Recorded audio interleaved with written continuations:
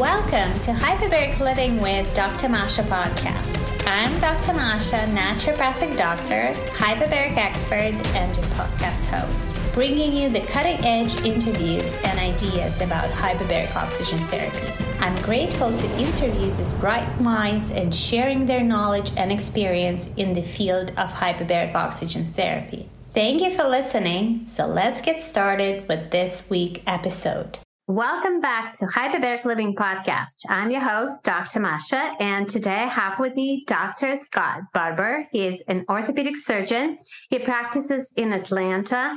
I found him on social media because he has the most entertaining videos about the actual surgery that's being performed.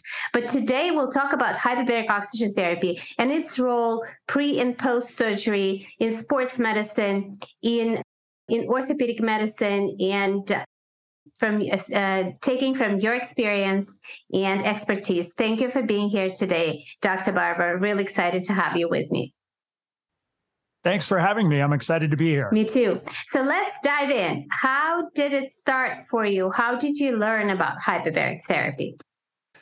Well, I went to medical school, and in my orthopedic training, we had experience with hyperbaric therapy, especially for patients in trauma centers with bad wounds affecting primarily lower extremities and areas of the body where they have tenuous blood supply. And if you don't have a good blood supply to your tissues, the tissues can't heal. So we commonly put trauma patients in who had problems with wounds. And also diabetics. The number one reason that people undergo amputation of their lower extremities has to do with complications resulting from diabetes and the peripheral vascular disease that they develop after years of having a high blood sugar, which damages their blood vessels. And so when you put people in a hyperbaric chamber, you're delivering a higher oxygen tension to the tissues, which promotes healing. And so I just extrapolated out that knowledge and that understanding to patients with other injuries. It makes sense to me that if we are able to get traumatic patients with serious traumatic wounds and diabetics with wounds that are developing primarily because they have poor blood flow, and if we put them in a hyperbaric chamber and those patients do better, that the increased oxygen tension should be able to help patients who are healing from other injuries. And that's when I started putting it together.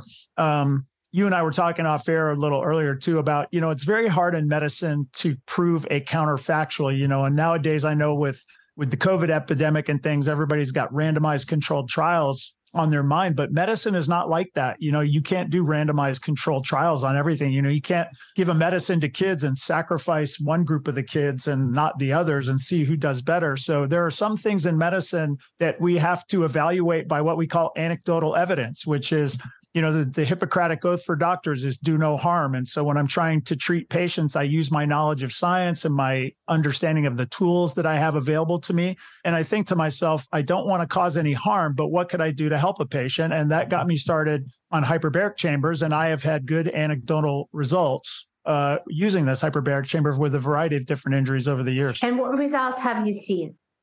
So the first time I really started using it, I've always used it in my professional athletes. They are into it, they know about it.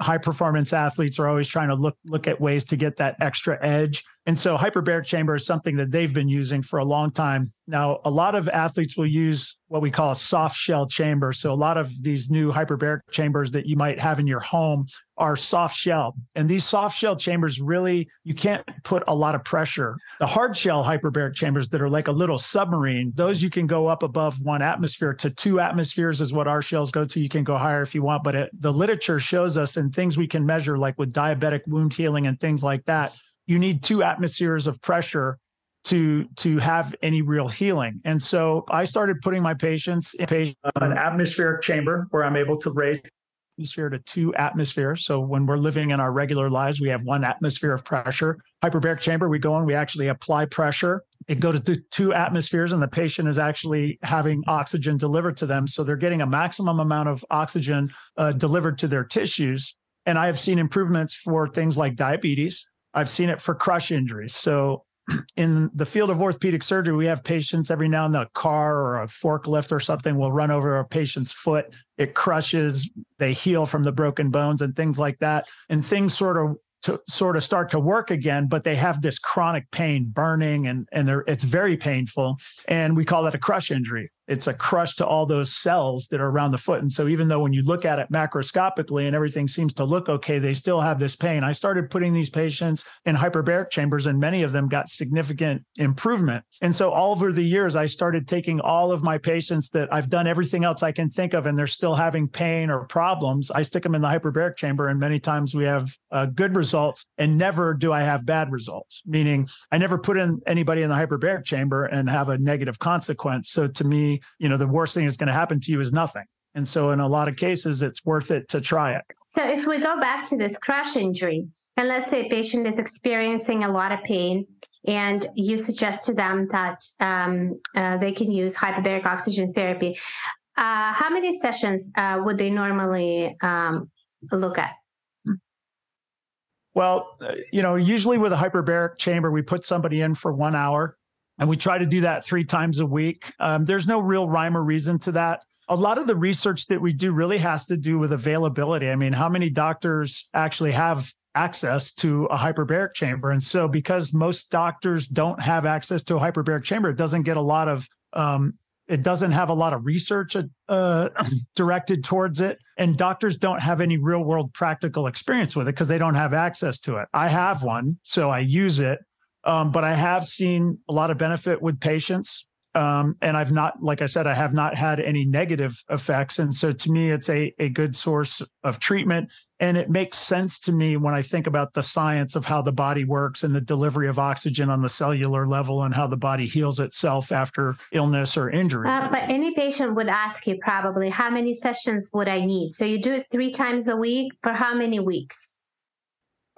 We usually do it until we get a result. I have patients that will come once a week. I have patients that come once in a while. I have a lot of professional athletes that come after, a competition. I have a lot of MMA fighters that I treat, professional football players, golfers, other types of athletes. And, I guess sort of my baseline is I would like you to come once a week for an hour. If you can do more, we do more. I have some people, I've had Olympic athletes that go in every day for a period of time of weeks, usually until their competition. And again, when you ask them how they feel, they'll come out and they say, I feel great a lot of times. And, how do you measure that? How do you measure that they're feeling great because of the hyperbarics and not just because the psychological effect or maybe some other factor? But like I say, it seems to be working, it seems to be effective, and it's definitely safe. I agree. And I should say that although it's difficult to measure, how do you measure feeling great? But we know when we're not feeling good, right? And we can maybe rate it on a scale of 1 to 10.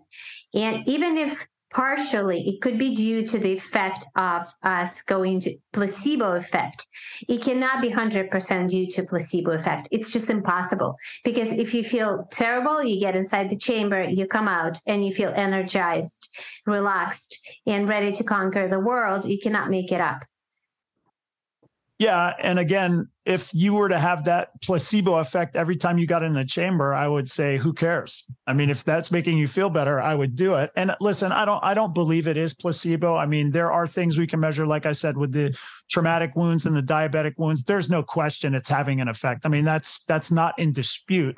It's just, how do you measure it for other types of injuries? People who have diabetic wounds or these big traumatic wounds and things like that, you can actually see, and we'll treat them without the hyperbarics. We're treating them. They're not getting better, they're getting worse. And it's like, okay, we need to do hyperbaric therapy. We put them in the hyperbarics, and within a period of weeks, a wound that wasn't healing maybe for months ahead of time is now all of a sudden healed great. There's no question that the hyperbarics is doing it. And that's not just me saying that. That's supported by the medical literature. The only thing that I've been doing is taking that information and extrapolating it out to patients with other injuries like ACLs or shoulder injuries or basically just body. When you go out and you play a competition at a high level, a professional rugby player, their body is beaten up and they have a lot of different injuries, nothing that needs surgery, but bangs and bruises and sprains and strains all over their body. You put them in that hyperbaric chamber and they seem to me to be recovering much more quickly, and they're ready for the next competition, and they're able over the course of a long season to stay healthy and stay at their best. Do you have a practice in your clinic when you do hyperbarics pre-surgery? I've brought it up, and I do have patients that do that, but mostly because they're already part of the program. They're already doing hyperbarics. I have not had anybody where I'm going to do surgery and I say, let's do hyperbarics for a while and then do the surgery. But it's definitely something to consider. I have the hyperbaric chamber as a tool. I have it available to me. It pops into my head all the time. And I try to think about all of my patients. What is everything that I can do to make somebody better? And, doctor is teacher. My job is to know about things. I share that information with my patients and I let them make the decisions. And, a lot of these questions come up, like for me, even I could live my life in a hyperbaric chamber and be super healthy. Yeah, but then I can't do other things. So obviously, there's trade-offs there. But I feel strongly about the hyperbaric chamber. And as I'm getting older, I'm going to be 60 in 3 years. So I'm starting to think more and more about getting in that hyperbaric chamber and keeping my tissues healthy for this last stretch. Disease prevention. Exactly. Much easier to prevent a disease than to treat it afterwards. And you should know better than anybody else doing the surgeries. What about post-surgery? How do you use it for recovery? So anybody that I think is going to have a problem with recovery, we consider it as an option. So there are certain things where, you're going to do the procedure and the patient's going to do well regardless. And I get this question from patients always like, well, if I don't do it, am I not going to get better? And most of the time it's like, oh, you'll still get better. By every objective measure, you'll have a great outcome. Well, then why would I do the hyperbaric chamber? Because it may be better. Hey, what does that mean? It's like, well, it may be better. I don't know. For example, let's say I do an ACL surgery on you and I use a cadaver graft to make a new ligament. And then over the course of time, you're healing and we put you in the hyperbaric chamber. And while that graft is incorporating into your body and forming a new ACL that's made up of your own tissue that takes 18 months to 2 years to occur, if you're getting hyperbaric treatment periodically, is that tissue going to heal better than if we don't do it? Well, that's hard to measure, right? Because I can't take some patients and subject them to the hyperbaric chamber and then, sacrifice them and then look at their ACLs under a microscope. You can't do that. So you just have to extrapolate out and see how patients are doing. And so I'll use the hyperbaric chamber in situations where patients have known problems with healing. And one of the classic ones is there's an injury called a pylon fracture, or really any severe ankle trauma that you get. The soft tissue there has a tenuous blood supply. You have a lot of area around your ankle where there's really just skin and then the bone is right there. And if you lose tissue, it's very difficult to get that to heal. And because of the poor blood supply, it's also prone to infection. So when I have those patients with that kind of trauma, I put them in the hyperbaric chamber to give them the best opportunity for wound healing and also to prevent infection from setting in. I see. So you just using your judgment to see in which particular situations it would be appropriate in best therapy, considering cost-benefit analysis and all other factors that could be. Exactly. And it's not just my judgment, it's my patient's judgment. I give them the information, and if somebody wants to use it, I'll make it available. And I try to not, sound the alarm like, well, if you don't use the hyperbaric chamber, then everything's going to go to pot. No, I mean, most people with ACLs, they do just fine in or out of the hyperbaric chamber, and I let them know it. And then they can be the ones to decide if it's something they want to do. I think it's a great approach because that's, you meet patients where they are. And that's what we're being taught at medical school, meet your patient where they are and, treat them accordingly. Do you combine in your clinic, hyperbarics with other therapies, other regenerative therapies or for prevention? How do you normally do it? Absolutely. We do a lot of platelet-rich plasma in my clinic. I do stem cells. One of the things about stem cells, I think everybody kind of gets the concept of a stem cell is that it's a cell that's immature and it has the potential for growing into a new cell. I always think of the great boxer Muhammad Ali, had Parkinson's disease, and there's a known area in the brain called the substantia nigra that disintegrates and causes this Parkinson's. My father passed from Parkinson's, and I know Muhammad Ali went to Mexico to have some sort of stem cell treatment for him.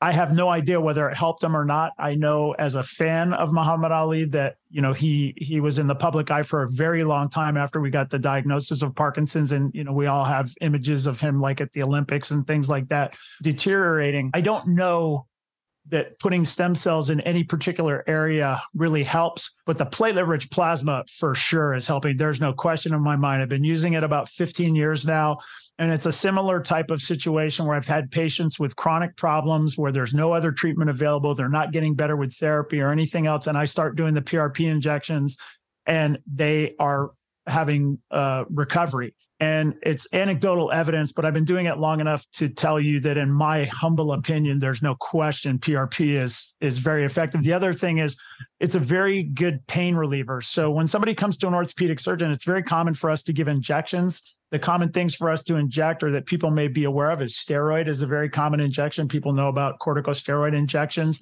Steroid is a very powerful anti-inflammatory, and it helps alleviate pain for people who are having acute pain syndromes. Another thing that people might be aware of is a thing called artificial joint fluid.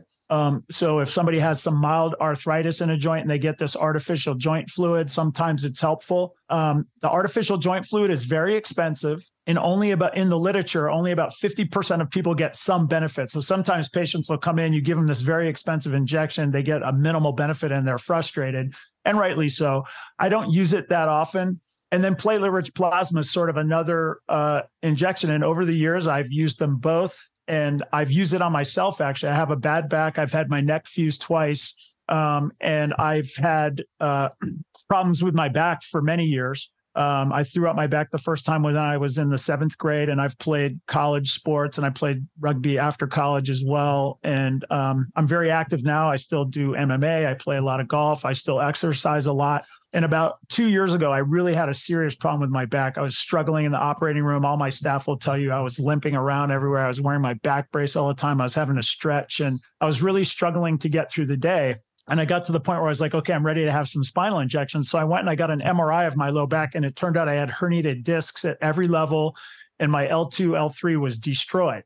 Now, I know that if I went to most doctors, I would have been offered a lumbar fusion, meaning a fusion of the bones in my back. And I know from being an orthopedic surgeon that that's not always a great option, because once you fuse one level, it puts a lot of stress on the levels above and below, and you can, cause problems there. And then you spend your life just having pain and chasing it down. So I really did not want to have a fusion. I had the best doctor-patient relationship ever with myself. I was super concerned about the outcome. I looked at these MRIs. So I got myself multiple injections in my back. I mean, probably 20 different injections to figure out what level's my problem, where's my pain coming from. And then once we localized it, it was on my left side at L2, L3 was really what was causing my problem. I gave myself not myself, but I had my staff give me multiple injections. I would get 1 day of relief and the pain would always come back. After I did that about 8 or 10 times, I was like, okay, now I want to try the PRP. I got one injection of the PRP. I got up off the table.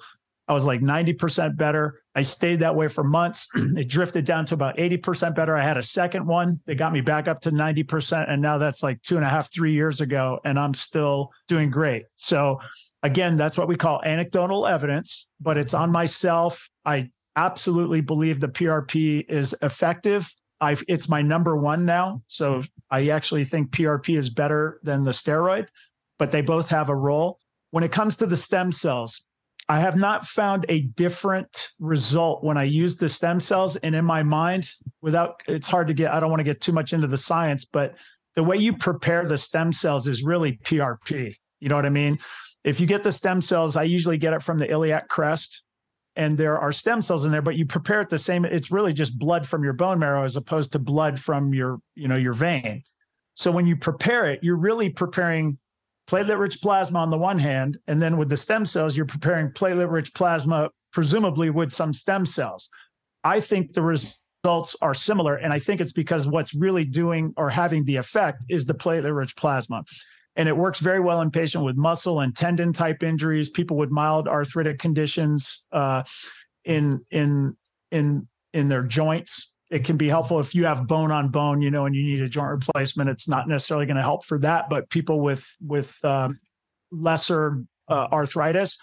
I've also had a lot of anecdotal stories of, there was a young girl that played softball with my daughter. She had what we call bursitis at the superior medial angle of the scapula. So it's kind of right up here underneath your shoulder blade. There's a bursa, and sometimes athletes can get bursitis there. I've seen it in rowers for the Olympics. I've had a handful of patients that I've operated on where I've actually removed that top of the scapula so it doesn't rub on your rib cage anymore. And the surgery's been effective in all of the cases. But most people get better with injections. Anyway, I had this girl who's now a college softball pitcher, and she had 2 years of this pain. And her father called me. She's like, man, she just can't pitch anymore. She's losing it. I gave her 3 injections over a 6-week period. Her pain went away. And then the next thing I see her on Facebook, I struck out the side. We won this tournament and nobody could hit me. It's my first time in 2 years with no pain. And I have a lot of stories like that with, young girls like that and also professional athletes. So again, PRP, I've been using it for 15 years. I've never even had so much as an injection site reaction. So it's safe. It's your own blood. So nobody has a negative reaction to it. And again, in my mind, it's one of those things. The worst thing that's going to happen is nothing. And that almost never happens. That sounds really promising. And I really like that you call it anecdotal evidence. I call it clinical experience. You're a hands-on practitioner, and that's really valuable. There's place for research. We need research, but we also need clinical experience, because if research is not validated by clinical experience, there's not much value in that research. We could argue days and days, like whether it was the right sample or not. So in my opinion, clinical experience is gold. And your clinical experience shows that these therapies work. Have you ever tried combining plasma-rich injections with hyperbaric therapy? You knew I was going to ask this question because you're smiling. Of course. I combine everything. I actually combine the steroid with the PRP. I did that in my back, and that worked really well. And I do a lot of, if I think it's right for the patient, I'll combine steroid and PRP. I combine hyperbarics with the PRP all the time and other things, obviously the physical therapy. You were talking about clinical experience. People misuse this term evidence-based medicine all the time. Evidence-based medicine doesn't mean every single thing you do has a double-blind, randomized, controlled, prospective study on it. It just means that the things that you are doing are based in evidence-based medicine, and then you put it into clinical practice and you see how things work and don't work. And that to me is what a real clinician does. I'm not just, getting, I always say I've always been very open to non-traditional medicine. When I was in residency, my wife and I brought my father-in-law a membership to the gym. And this was many years ago. And even at that time, he was pretty old. And so the gym made him get a physical before allowing him to participate. And it turned out he had severe heart disease, high cholesterol, all this stuff. He ended up getting a quintuple bypass based on that physical exam. And I went with him to the doctor. My wife wanted me to go because I was a doctor. And the doctor said, I want to put you on this. I want to put you on that. We're going to do this, that, and the other. And he was like, my father-in-law said, please let me have 6 months to do this on my own. And then I'll do what you ask if it doesn't work. So he and I went to Barnes & Noble and we started looking holistic medicine and all this stuff. And we were pulling books off the shelf, and he just did all that stuff, turmeric and cranberry juice, whatever it was, all this stuff. And we went back to the doctor in 6 months and everything was back to normal. Cholesterol was normal, blood pressure normal, everything was normal. And he never had to take any medicine. And he lived to be, 90 something. He ultimately died of pancreatic cancer, but he lived he was the healthiest. They were going to do a Whipple procedure for him. In fact, they did do it. It was at the time of surgery, they realized his cancer was too far progressed, but that's how healthy he was. Even in his 90s, they were going to do this big operation for his pancreatic cancer. And so I've always been open to the concept of non-traditional ways of medicine, just because I understand, not everything we do in medicine is amenable to, a double-blind crossover randomized controlled study. And so the things that I do, though, are based in science. Like, for example, with the hyperbarics, I understand about how oxygen is delivered to the tissues on a cellular level and how the transport of electrons cause the biological effects in our body. That is evidence-based medicine. So I'm saying to myself, okay, if I know that's happening on a cellular level, it seems to me that if I got a person who's in a healing situation, that if I put them in a hyperbaric chamber, that ought to improve their healing. And then when I do that, and it seemingly helps, granted, on esoteric sort of things like, they seem better, they feel better, they're telling me they're doing better. I have a gut feeling that when I compare them to my other patients, they're doing better. That is meaningful. And as a physician, we are often trained about this concept of turning the corner, meaning when you see a patient who's sick, it's very obvious, like they are sick. How do you know? I mean, it's like a beautiful woman. How would you know? It's like, well, I can't describe it, but when I see it, I know it. And I've had this experience many times in my medical career where I've seen a patient who I'm like, you are not right. We go, we work them up, we take care of them. And then we call it turning the corner, when you go and you just look at them and you know, okay, they're better. And I recently had a professional athlete who had a very serious car accident. It was a complicated issue, but I was looking at him and I was just like, he was in my clinic and I was like, you look horrible. So I was like, we need to go to the hospital and get a nutrition panel. And sure enough, from all his injuries and everything like that, his nutrition was terrible. He wasn't healing well. He had bad wounds. So we got his nutrition up. We got him back into the hyperbaric chamber and other things. He needed a bunch of surgeries too, but he ultimately healed. So this concept that a physician can look at a patient and know that they look good or they look bad or they're feeling better is a real thing. It's a real phenomenon, and that's part of the clinical experience. I just want to say for our listeners, this is what holistic medicine is really. You look at the person as a whole and not just see their wounds that are not healing, but you see that the person is off, they're not well, and how can you get them better? And they might need a surgery, but not just a surgery. It could be, as you mentioned, that their nutritional status is off and many other things. And this is what holistic medicine is about. It's not that holistic medicine has to be alternative medicine. It's a misunderstanding and a huge misconception, in my opinion. And I really wish more doctors were like that. Instead of treating a disease, they would treat a person.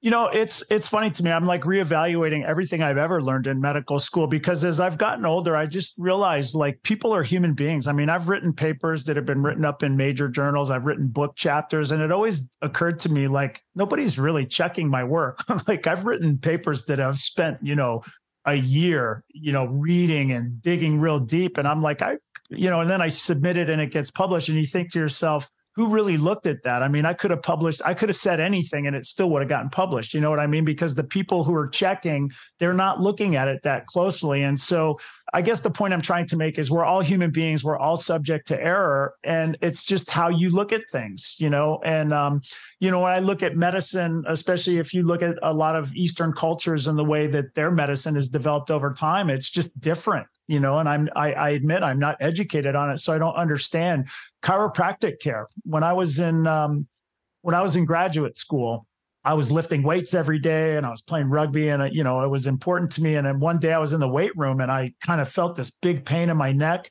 I woke up the next morning and I was shaving, and I was thinking to myself, my goodness, my razor is so heavy, I can't even hold it. And I turned sideways in the mirror and I had a winged scapula. And I was shocked, like, what is that? I went to an orthopedic surgeon at the time, who I now know is probably one of the worst orthopedic surgeons in the world, but I was a kid then, I didn't know. And he says to me, I don't know what that is. And I'm thinking now, how in the world could you be an orthopedic surgeon and not know what that is? Obviously, it was a herniated disc in my neck and it was causing me to have a winged scapula. So he tells me, let's keep an eye on that. So 3 weeks go by and I'm going crazy because I'm lifting 90 pounds with this dumbbell. I could barely do 10 pounds on this side. And I'm worrying that I'm losing all my weight gains with every day that passes. And I had a friend who was a chiropractor. So I went over to his house and he manipulated me, and instantly I was 60% better after being stuck for 3 weeks. And then the next morning I woke up and I was completely recovered. Now, I don't fully understand everything that they do. And, when they talk to me, chiropractors, I don't really understand that, but there's clearly something there that's benefiting me. And, if I were to use my knowledge, he manipulated me in a way that pulled the disc off my nerve, and I never had any problems for another 10 years. I ultimately had surgery for it 10 years later. But my point is there are a lot of ways at looking at things. And as a physician, I try to have an open mind. At the same time, I'm not saying I'm just willy-nilly like, rub cucumbers on your forehead and that'll cure your cancer. I'm not saying that at all. But I am saying that it is worthwhile to look at different things and understand medicine is a big ocean of knowledge out there, and it's not really possible for us to know everything. And so I'm always open to learning from anybody. I learn from medical students. I have medical students that work with me from other countries, and I listen to things and say, I had a great case a couple of years ago. I had a young man from Slovakia who is now in his orthopedic residency, and I'm so proud. He's doing surgeries by himself at times because he's so good. And I like to think I have a role in that. But, we were doing this big case and he's telling me, hey, if you stab the medial collateral ligament with a needle a couple of times, it'll give you a little more flexibility and open up that space to let you do what you were doing. And I'm here, feeling like I'm one of the more highly trained, experienced sports medicine doctors. And here's this medical student from Slovakia. But I listened to what he said and I tried it. And sure enough, it opened up and I was able to do my case. And I'm thinking to myself, all right, everybody, here's a good lesson. You can learn from anybody. Always have an open mind. Don't ever be so arrogant that you think you can't learn from another person. I go here, and I jokingly said, here, the greatest orthopedic surgeon in the world is learning from this lowly medical student from Slovakia. But it was a good lesson. It's like there's a lot of information out there. And, always having an open mind is really good for your patients. And listening to your patients. Yeah. And never underestimate the power of learning and education, constantly learning. This was an amazing episode. I learned a lot. I'm sure my listeners also learned a lot. To end it, I'd like to ask you if you have a story in mind of a patient who used a hyperbaric chamber in your clinic and got better. Oh, I have so many stories of those. I have many patients who've had these crush injuries to the foot. That was when I really was invested in, I'm going to buy a hyperbaric chamber.